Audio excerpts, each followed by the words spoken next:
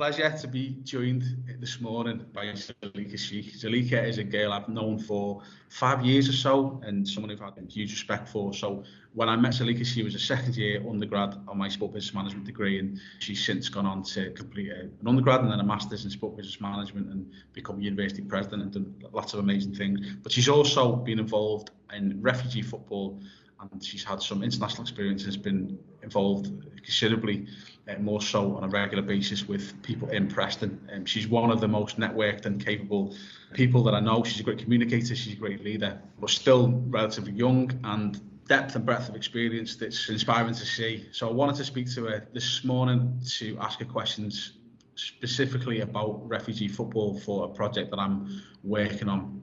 And Zuleikha, I thought I'd just welcome you to this conversation and ask you firstly if you could just tell us a little bit about your background and how you became involved in the refugee football community in Preston. Thank you, Joel. Hi, everyone.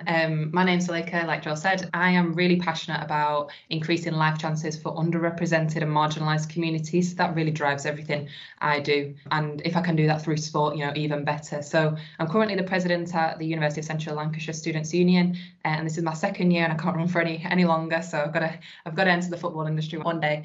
And I'm currently serving on the FA Asian Women in Football steering group, trying to get more South Asians into football, coaching, refereeing, and leading the game. So that's going really well at the minute, and we're seeing really good breakthroughs into the Premier League and non-league. So I'm currently also doing some bits with Active Lancashire, and I've just been appointed a non-executive director there, looking at tackling health inequalities in Lancashire. So trying to make sure that I'm doing my bit to make sport more accessible and helping others rebuild their lives. So I'm really, really pleased to be here with Joel today to talk about all the different experiences that I've had locally, nationally and internationally during my time as a student.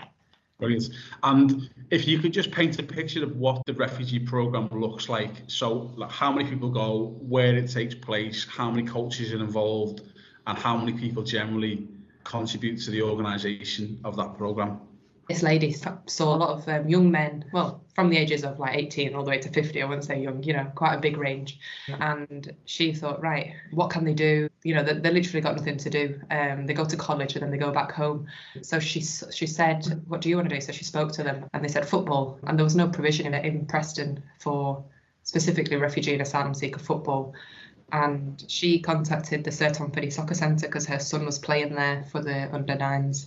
And they said, okay, let's have a look at this.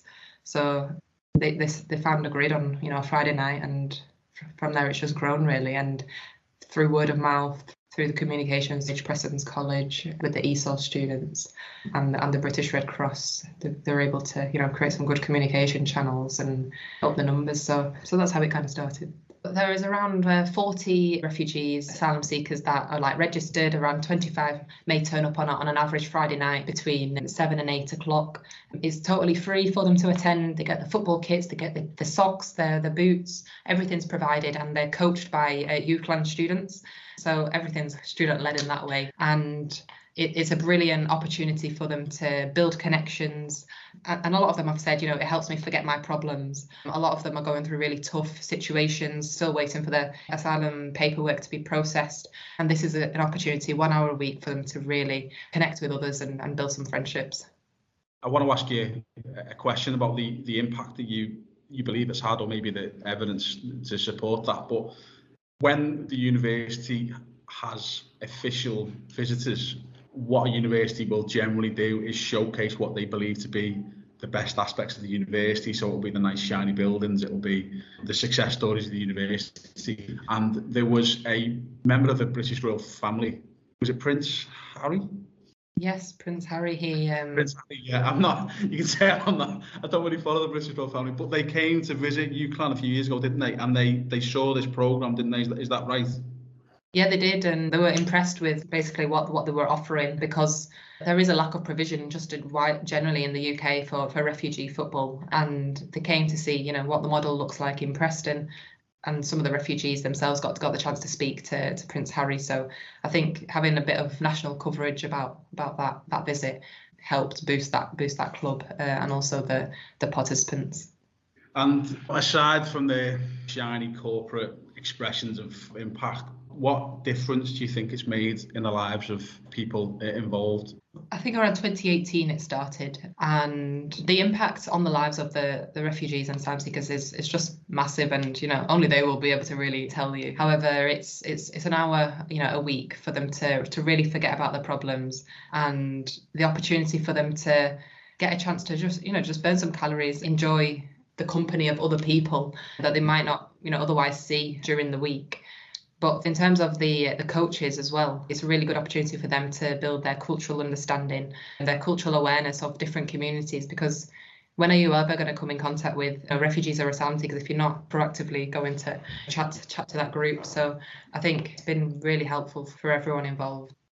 A lot of the issues around sport development is going through monitoring, evaluation and demonstrating impact and sustainability. And there's almost a reliance on assumption, particularly in my own work. So this isn't a criticism of what goes on there. It's probably more of what I've done myself. But there's an assumption of impact rather than a demonstrated evidential proof of that. Do you know of any mechanisms of monitoring and evaluation that have been undertaken to showcase any impact of this programme or others you've been involved in?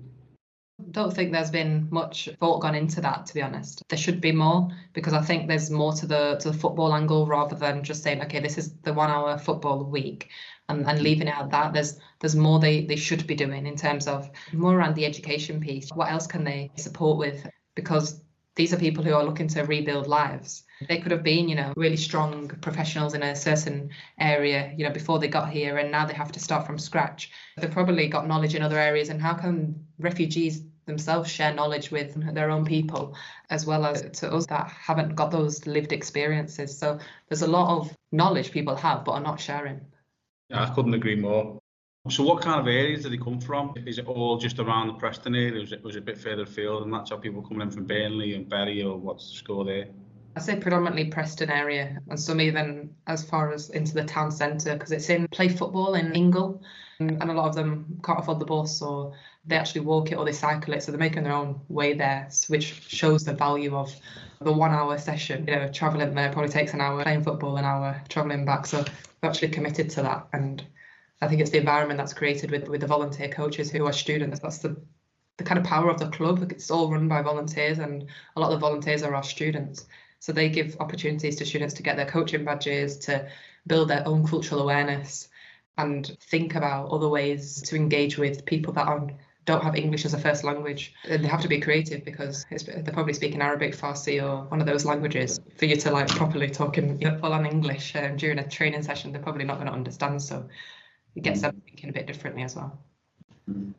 And if you look at the Premier League Kicks programme, which is obviously run in the context of individual Premier League clubs, but they would often have their sessions on Friday night, quite late at night, and that was in a view to reducing antisocial behaviour. The refugee football takes place on a Friday night, doesn't it? Now, I'm not saying that refugees would otherwise be involved in disorderly behaviour, but do you think there's an element that giving them something to do at a time when they might be involved in less socially constructive behaviours? Is there any element of behavioural issues that are faced, or are people just really grateful for the hour? And you just alluded to how it's valued. Are there any kind of behavioural challenges that are faced, and do you think the timing of it is at all relevant to that? For the people that I know and that I've come in contact with in Preston, I don't feel like there is much antisocial behaviour within the refugee community. I think they're here to rebuild their lives, and I think that's the main thing. They're here to build connections. They really want to work hard at college. I've seen a lot of them, progress into university. So what happened with the Premier League Kicks, that's a different story to what the provision is on the Friday night, and I don't think there is that correlation here. Yeah, from what I know, a lot of them are, working really hard in those professions where they haven't been able to get those qualifications yet. So they are barbers, or they are working in the car washes, or they're in those jobs, but they're actually saying, okay, how do I get into university? And actually, some of them, when I used to volunteer at the Red Cross, I used to, cook the dinners and serve the dinners and chat to them. And, the more I got to know them, the more like, okay, what do you do? Or, they're asking me, where are you? I said, oh, I'm at UCLan, it's just down the road. And then they're asking me, oh, what kind of degrees do you do? And what's on offer? And they're into engineering. Well, engineering was the big one. And they went, oh, how can I get into that? I just had a DM the other day from one of the refugee connections and the kind of relationships you build. I don't think those go away. And that's like the power of football. It builds other connections, and people will get in touch with you in other ways to kind of pursue their dreams. And I think that connection between education and footballs, for me, is rewarding. For a lot of people, they may just see this as a 1 hour a week engagement, and a lot of critics of programs like this are like, what can an hour a week do, and what about the rest of the week? So firstly, I'd like you to respond to that. If someone said it's only an hour a week, what does it matter? And secondly, you've just spoken about the fact that you've even volunteered at Red Cross as well. So that speaks to a level of engagement with refugees that's beyond football, that goes towards the more humanitarian needs that we can call football developmental, to differentiate. What connection do you think that's had, and what benefit for you has it had to be able to engage with refugees, knowing a little bit more about their story rather than just turning up and playing football and then everyone going about their separate lives? Mm-hmm. So in terms of the 1 hour a week, you'd love to have more hours. I'm sure that the refugees and asylum seekers, they'd love to have more hours, but it's the cost of the grids and all the other elements and the cost, really. But I think the benefits they get is it's something to look forward to, and it's a lot about word of mouth. So who they get in contact with in their classrooms and who they see, and in their social circles. A lot of them are socialising in cafes, and that's where they build and say, okay, there's football on Friday, can you make it? And that's like something that they look forward to. So I think they would love more time. And one way I was trying to do that when I was on the sports events module, and we had the refugee and asylum seekers playing with other refugees and asylum seekers, boys and girls mixed together. And that was led in partnership with the Preston's College.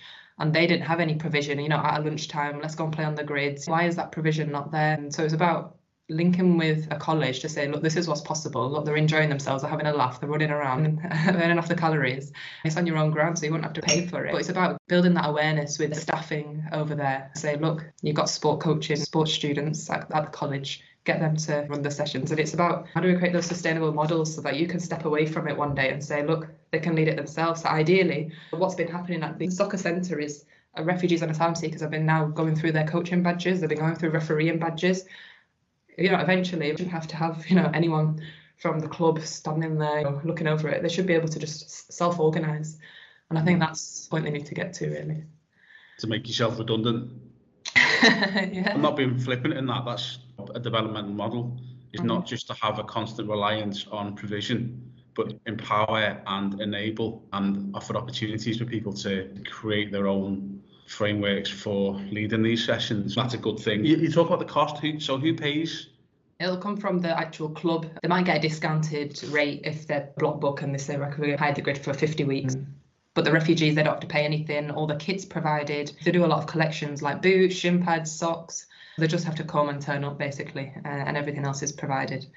Is it just training, or do they play in a league? Some of them play in certain leagues. I think you can only play if you've got refugee status and you've gone through some sort of clearance to be able to, play. You've got to meet some certain conditions. You can't just go and join a league. With the FA, they've got some certain guidelines. So, if a player has potential and they want to play in a more organised sport, in a competitive sport, they have to kind of say that, and then we're working with the Red Cross, try to work through their status. Yeah, I understand on one side why the FA do that, because it's a monitoring requirement for people to be registered. But I also think if they're not being paid, why do they need to be officially recognised in terms of the status? Because obviously when you go to a new country and you seek asylum, you don't automatically be a refugee. You have to have that status given to you by the state in which you've claimed asylum. Because you've got different communities, asylum seekers and refugees, do you find that there's a difference between those that have had the status? Do you find that there's assistance or competition between them, or communication between those who've got it and those who haven't? How does that dynamic unfold in the context of the refugee football? So one of the big things is a lot of them can be living in Preston 1 minute, and then in the next minute they can be living in Leyland, or they'll move to Southport. They'll be moved because they don't have the refugee status, so that they don't have that stability. And I think that's a worry for a lot of them. So they're not worried about their education, they're worried about where their next meal's coming from or where they're going to live. Or sometimes they're choosing between heating and eating, and it can be quite scary sometimes. Can you just repeat the question again? Sorry, just my head's just bugging. I generally can't remember what I just asked. This is the problem when you don't have a structured interview, or at least semi-structured, don't write some questions down. But the question was about, in the difference between the status of someone being an asylum seeker and a refugee, is there any competition or friction or support and assistance, communication? How does that dynamic unfold in the context of being a refugee in this football setting? On the field, everyone's the same. Everyone's in the same kit. There's no, oh, your shoes are better than my shoes. And it's very much an equal playing field. No one really cares about, what country you're from. And I think, football is basically like that friendship tool, and it brings everyone together. That's the power it has. The only thing that they didn't like was calling it a refugee and asylum seeker football. They just want to call it football. Right. Because why would you want to be, oh, you're a refugee, are you coming to refugee football? It's just a title, it's a label. It's like stereotype, people just want to be footballers, just come football. And I kind of felt that when they said that to me, I was like, yeah, you probably hate people call you just your label. It's probably not a nice feeling.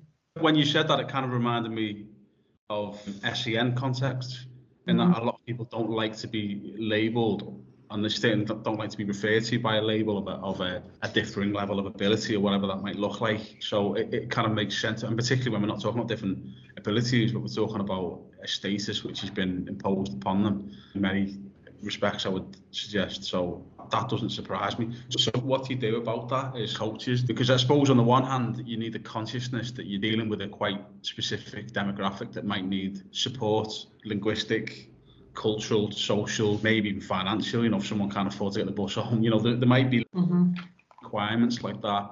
Or to what extent might the coaches and those involved in the organisation of it want to remove the tags as much as possible? A big challenge is obviously you go through your level 1 football, you go through your safeguard and your first aid, but really if you're coaching refugee football, there's different challenges that you're going to come across. And I feel that's kind of like learning on the job. No one ever tells you. That's probably something, the FA need to look at in terms of when you do your safeguarding module, when you do that course, could there be an element of, okay, these are the particular issues that are related to refugee football or Islamophobia, because, a lot of them come from Muslim countries, not all of them, but maybe, some specific stuff around anti-Semitism training within that. And I think that's been spoken about, but, nothing's ever been done. And I know football clubs are moving towards, trying to be more inclusive and trying to upskill coaches in their knowledge so that, if they ever were to come in contact with refugees, they actually have some baseline knowledge of, okay, if this happens, or this is how I can adapt my session to be more inclusive, or, make sure I'm, using the right terminology. I mean, you've touched on a really central concern, which is how you prepare prospective students. Because on the one hand, you say, listen, we've got this free workforce with undergraduate students who are on a coaching degree, or in your case, sport business management. But on the other hand, you've got a hugely complex dynamic in which to try and engage that probably requires quite a lot of experience, but then you don't have the money, so you probably opt towards using those with less experience because it's cheaper to organise. There's probably a little bit of friction between those two considerations. But in terms of the provision of training opportunities, how are those who coach on this taught and prepared to run these sessions and to be involved generally in the programme?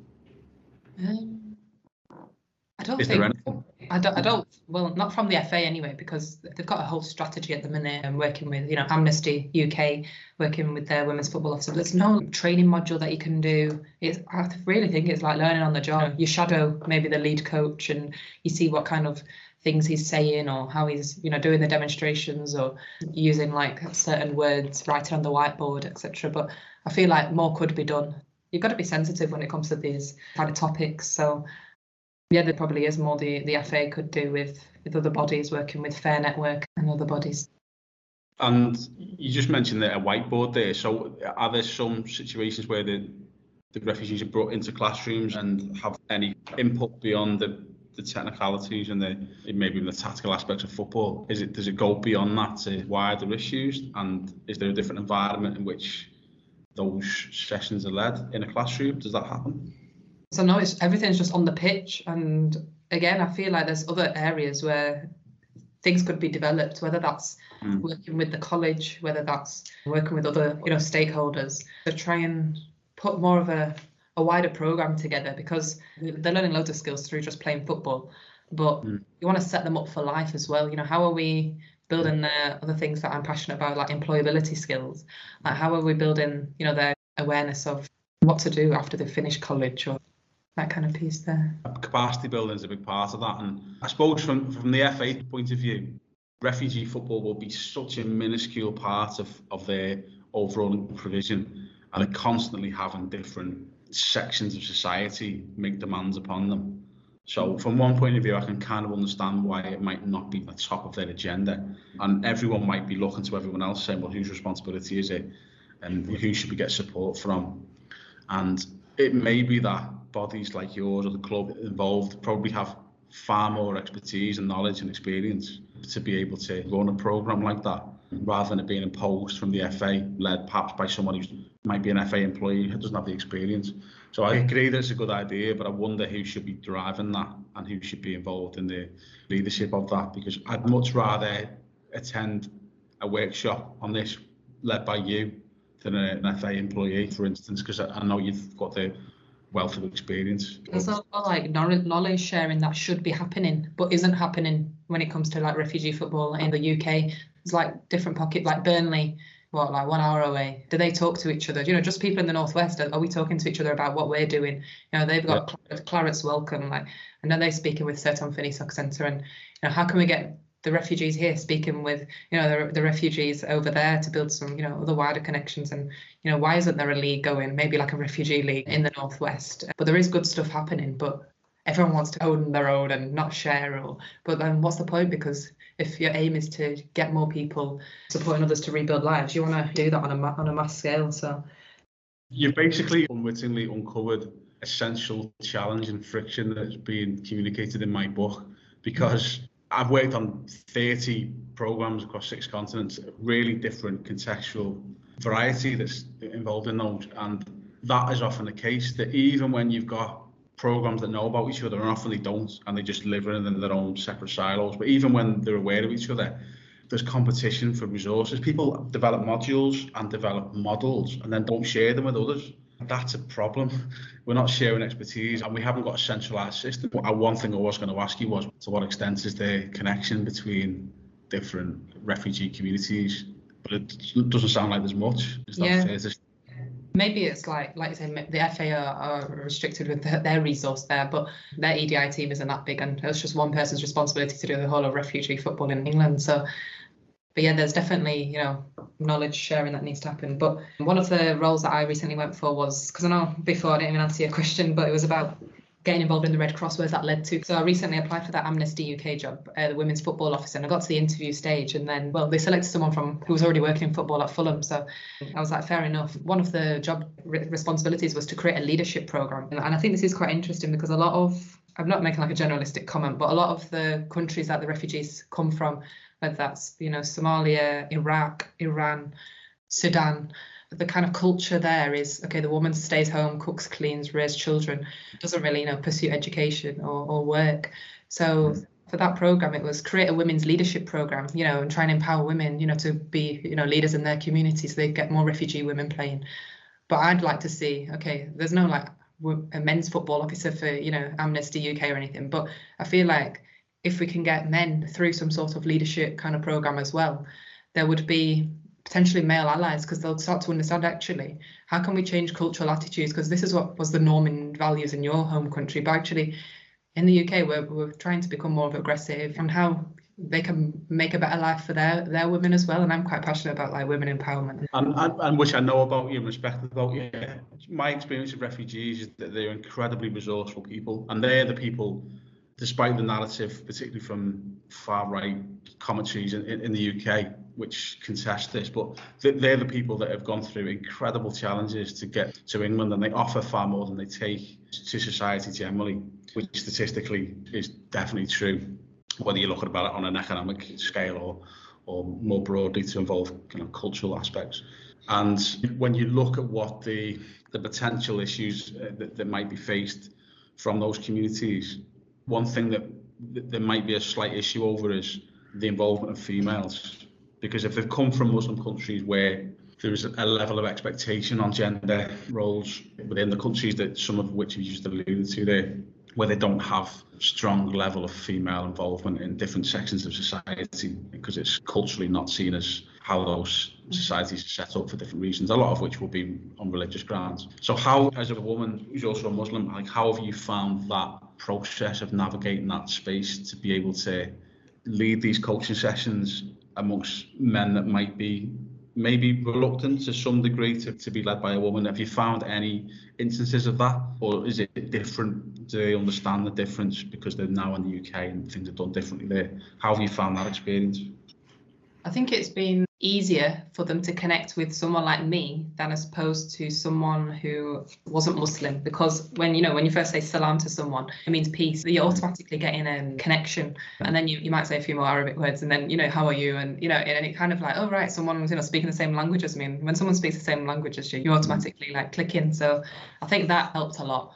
Just kind of having that knowledge of, coaching sessions and being organised, and then kind of taking you seriously when you actually, knowing what you're talking about. And I think a lot of it is the way I facilitate or do things to like bring people with me, say, what do you think, rather than that dictator or authoritarian style, but actually how you create leaders from within the group you're working in and give them opportunities to lead.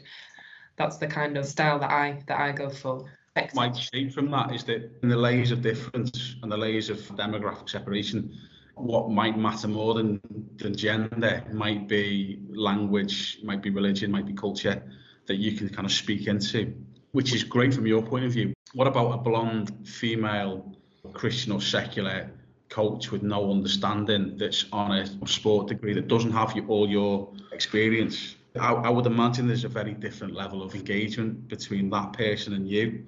Mm-hmm. Have you seen, from any of the other coaches that are involved, have you seen any really struggle with how to interact? And in those cases, is there any mechanism for them to develop and to grow and to learn how to do it better? There are some very year one coaches who haven't possibly, gone through the full coaching badges yet, that are just observing. A blonde girl has got involved, but she's got lots of experience. She's able to articulate what she wants from the session, to kind of direct it. If I had to flip on his head, I'd say if you're a blonde woman and you were a newbie, you didn't really know what you were doing, they might not take you seriously because they can speak in their own language, and because they might be saying things, they might not be fully, engaging with the session or listening to you. They are respectful people, but I think it's also about, they're here for an hour. They're taking their time out of their day. They want proper coaching. If they're going to travel that way, they want like a proper session where they're going to sweat, and they don't have time to be twiddling their thumbs, basically. So for the coaches that are new, that really want to like learn about refugee football and thinking, okay, I'll come down, I think it's important that they shadow first rather than lead the session. I think there definitely needs to be more done in terms of supporting the coaches. I think it's all right for the club to just stand behind the gates and say, okay, you go in, you just shadow, but sometimes it's not enough. You need to build some other knowledge. The club's board, they should come together and think, right, we've got this refugee football, it's been running for a couple of years. How are our coaches, what does this current training look like before we put them in that grid? Because if a refugee came up to you and said, I've got this particular issue going on at home, how do you even respond? Does a student know how to respond to that? It might not be anything football related, it might just be a personal issue. Mm-hmm. What's a student going to do in that situation? Or are they going to panic? We need to set them up to succeed in those environments. I think shadowing is a brilliant process to go through, in that you learn from others, you learn from their demonstrations and interactions, and then you almost earn the right through that experience to be able to have that exposure yourself. But when British students, or Western people generally, go to the global south or go to places where some of these programs take part in different parts of the world, often you don't have the time, so they have to kind of learn almost straight away. So I think one of the advantages with having these sessions and communities and clubs engaging with people from the global south now living in the global north, or refugees now living in the west or whatever countries they've moved to, is that the engagement happens from the point of view of the volunteers, the British volunteers. It's happening an hour once a week, and they can be involved in that for 2 years and kind of build that up. That dynamic seems to work better, to enable them to learn on the job and to shadow people. Whereas I feel these 2-week programs that happen, and I know you've done these yourself, so you'll probably understand this. So when you went to Morocco, didn't you? Yeah, I went to Morocco, but Greece was refugees.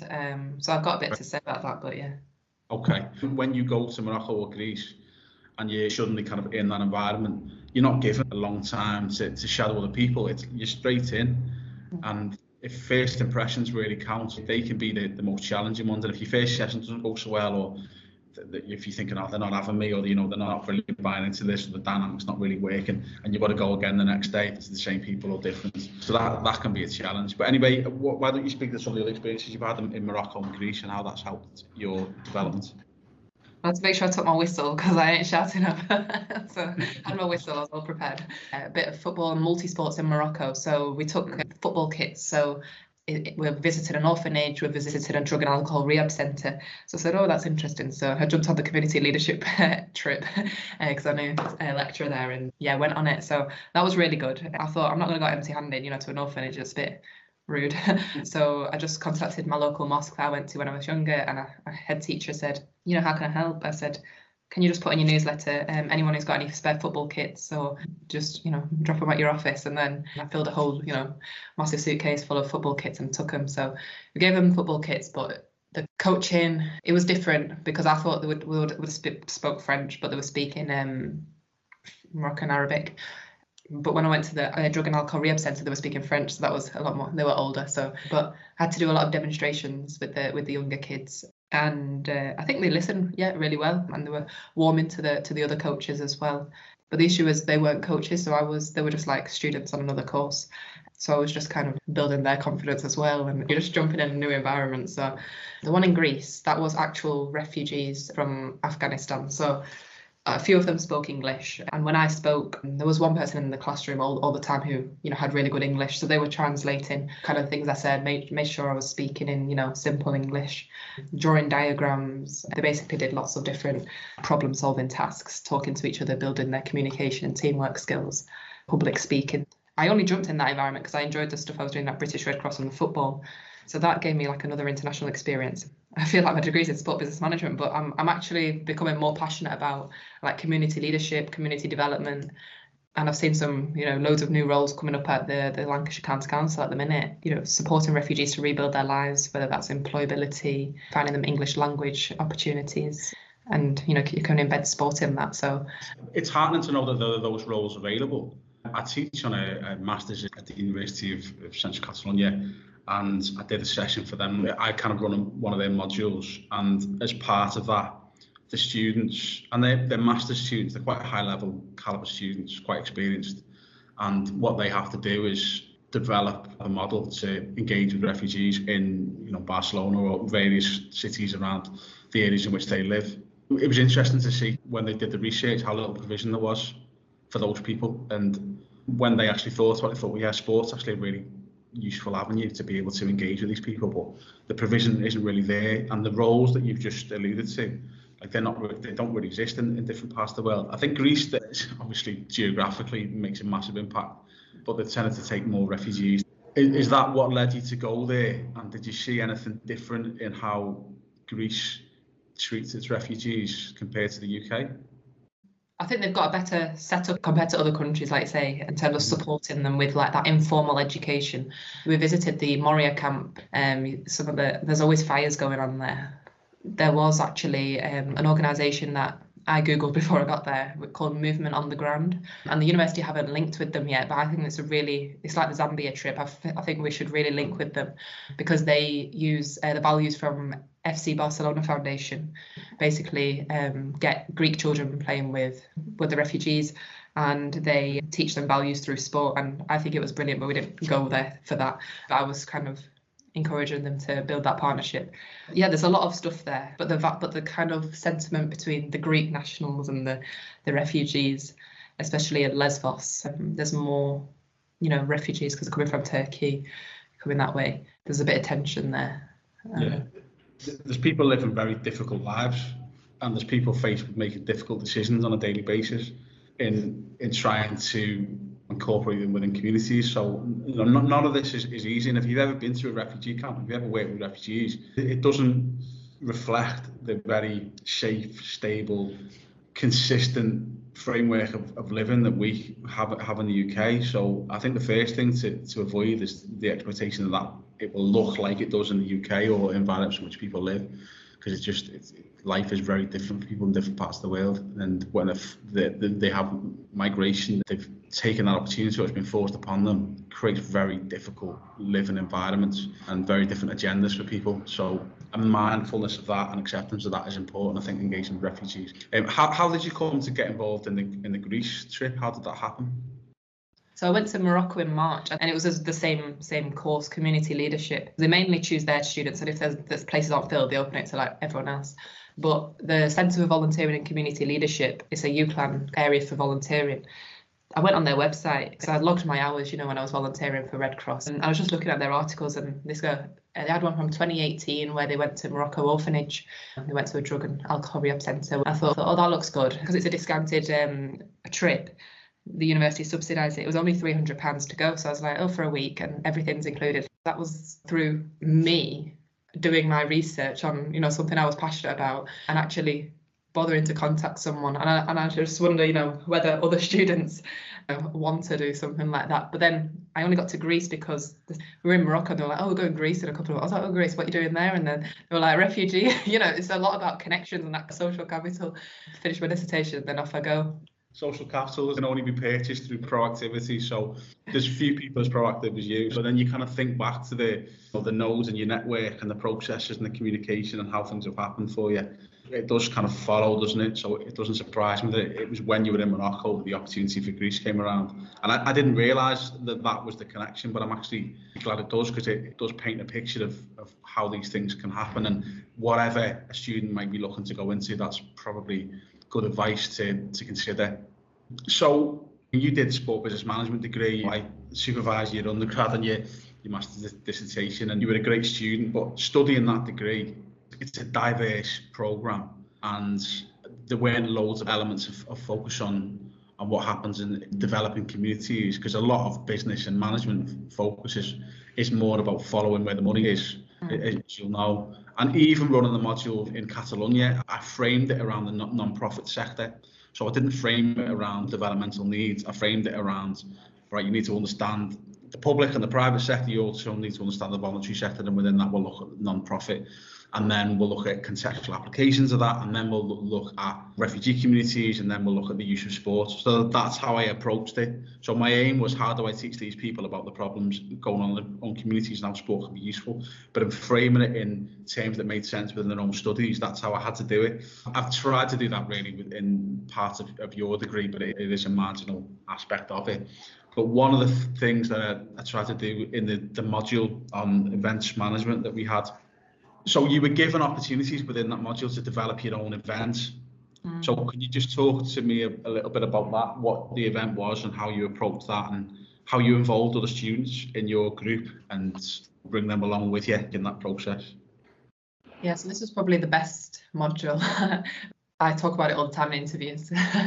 So where did it start, right? It was to develop an event that's meaningful. So I was thinking, right, okay, well, what am I passionate about? But I kind of centered it around what I was rather than the group, and then I was just putting them all along. But they were like, oh, right, that sounds good. And so we all had like roles of who we were going to contact, and, so I took Luke to Preston North End Football Club. And this is another strange thing. Sir Tom Finney Soccer Centre do their own football, but the Preston North End Football Club, they don't have a refugee offering, which is another story, but why is that the case? So we went to speak with the head of the trust at the time, and outline what we were doing at the Preston College, what this event was, what the module was. And I think that helped us a lot, because we were looking for match tickets to support the refugees to attend a P&E game, which they probably don't even get the chance to do. Assigned football from the players, trophies, and then UCLan goodie bags. We were promoting, the club were, getting some visibility, the university in terms of like the next route after Preston College. And I kind of had a big picture. Okay, it's not just a football match. It's not just us doing this and then ticking it off and writing an assignment. I was putting more thought into it and trying to get, the other students on board as well. So I was quite passionate about getting other students not on the sport business course involved. So from my volunteering at Sir Tom Finney, I know a couple of confident coaches who had also been working with the refugee football. I said, look, I'm looking at doing this at Preston College. Are you available at this day and time to run a 2-hour session? And they were like, yeah, fine. They ran it, sport coaches, and then we stood back. So we were like there to just manage the event, health and safety, all that kind of stuff. Let the people that have done a degree in sport coaching coach. And then I thought, okay, I need some coverage of this and also support a student who's doing a degree in sport journalism. So I contacted someone I was doing some work with at Lancashire FA on the Disability League there, the FA People's Cup. He was supporting there. So I got his number. And this is all networks because I love it. I'm like, I need you. And then I said, I'm doing an event. Are you free? And he goes, yeah. And obviously that helps him build his portfolio and stuff for the big show. And then he helped do the interviews. So when you watch that YouTube video, he's interviewing me. And I like that because it's me taking a step back, and that's my leadership style. I don't want to dictate everything, but let other people with the skills run the show.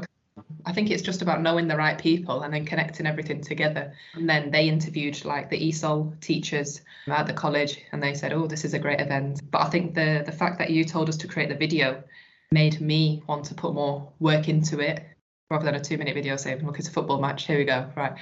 Okay, these are the other stakeholders that got involved, UCLan, the soccer centre was there, someone from Lancashire FA was there. So I was quite pleased with it, to be honest. I think there's a few things around that. Firstly, going in reverse order, the video. I've taught for 20 odd years in universities and had students create work that no employer ever sees and wanted to kind of bridge that gap. So, an employee is not going to read a 10,000 word dissertation and might not read a 1,500 word report, but they might watch a 4-minute video. So I wanted students to be able to create videos that showcase their own communicative capacity and their engagement in a real life setting, like an event that they've created.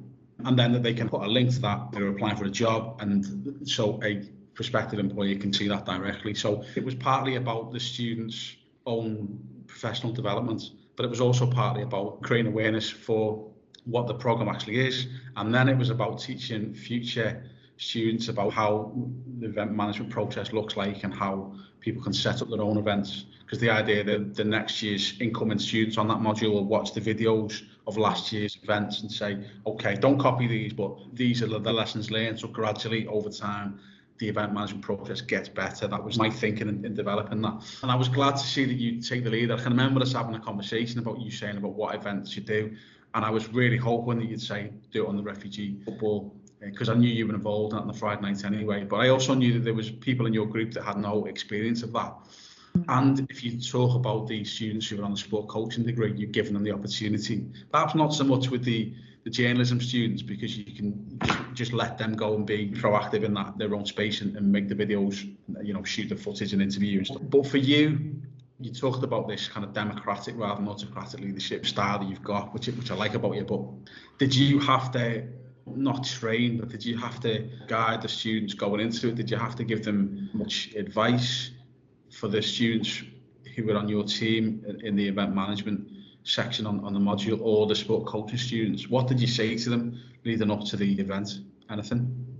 Yeah, we had a number of meetings and giving them some sort of responsibility, like you can hold them to account, like, okay, have you been able to do this, or are you struggling with this? What can we do to help? And so it was a good experience for me, kind of trying to get everyone driving to a common goal. But the sport coaching, well, the ones that were involved, actually, they already had experience with refugees. They were doing the football. I think one of them was a volunteer who hadn't, so he was joining this kind of event and shadowing the more knowledgeable coaches. So that was good in terms of their development. But the idea was, don't have this event and then it just, stop. The Sir Tom Finney Soccer Centre was there with sign-up forms to say, we've got Friday night free football. Okay, got this event, brilliant. What's next? Okay, if you don't already come. If you already come, get more people to come. So it was an opportunity for them to showcase their offering as well. Okay, I've not got many more questions left, but one thing I want to talk about, and this is perhaps the more difficult, challenging area to respond to. It gets a bit political, this, but I think it's fair to say that people in the UK and perhaps people in the EU and maybe even the West generally, there is often an expectation and a generally held view about refugees, and in many cases it's not particularly optimistic and kind in terms of the views that might be held, and this might be informed by the media that they consume. And we can talk about the right-wing press in the UK and the challenge that might pose. So broadly speaking, from the perspective of refugees that you've engaged with, how difficult an environment is it just to move to and then live in the UK for refugees? Yeah, like you say, people get their news from the Daily Mail or the Daily Star, which isn't helpful.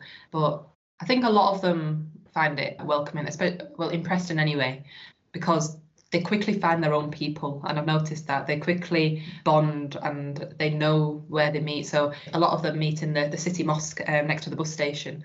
And that's one of the mosques in Preston that's probably the most multicultural. So if you go to mosques in Deepdale, this is quite interesting, but if you go to mosques in Deepdale, they're mainly like Indian, Pakistani. But if you go to the mosque in a city mosque, you'll get like all sorts of nationalities. That is probably the most multicultural one there is.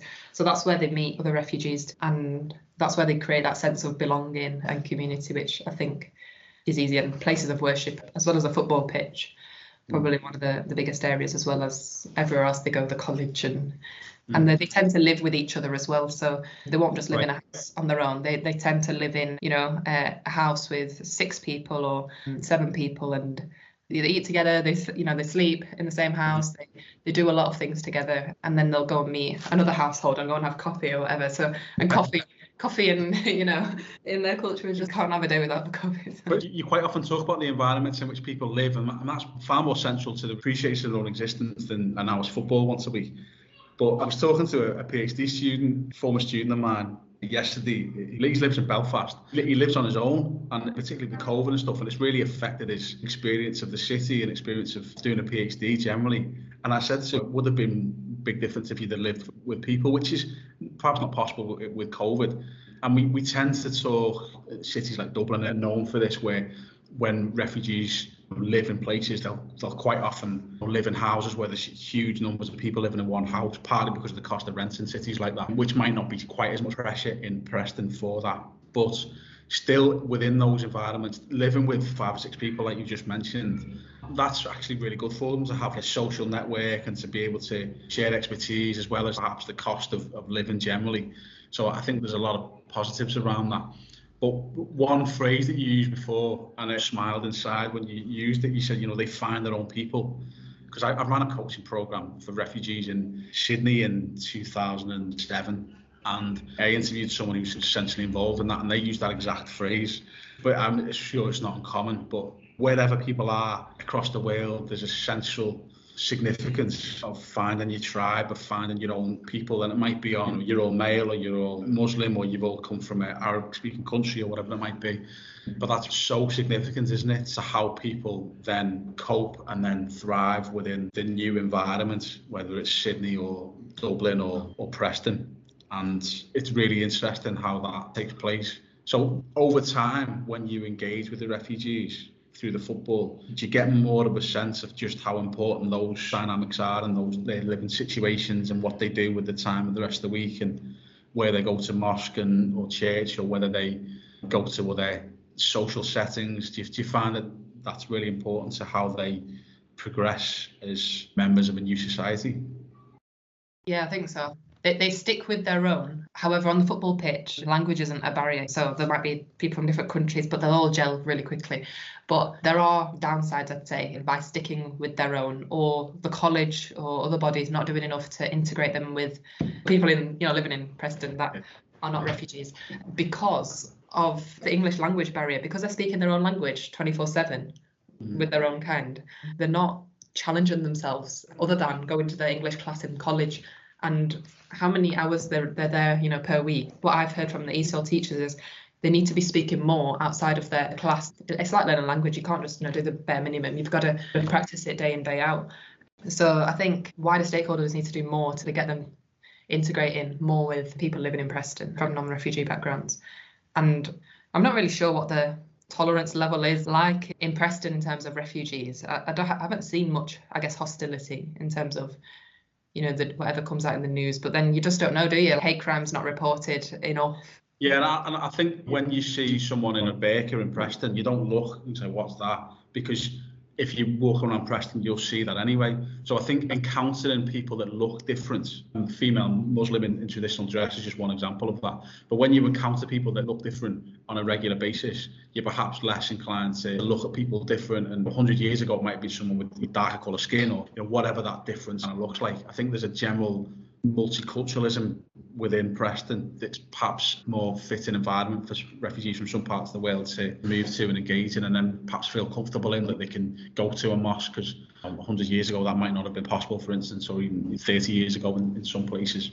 So as Britain's become more multicultural, it's probably made it a more welcome environment, if only on a level of citizenry rather than what the politicians are, the systems they're creating for refugees to live in. But that's a level of politics perhaps for another time of the debate question. Thanks for that, Zuleikha. That's really kind for you to give your time today, and really insightful conversation, and grateful that we've had the opportunity to do that. So thanks for contributing to the project, and I hope it's been useful to anyone who's watched this session back. So thanks very much. Yep, thank you.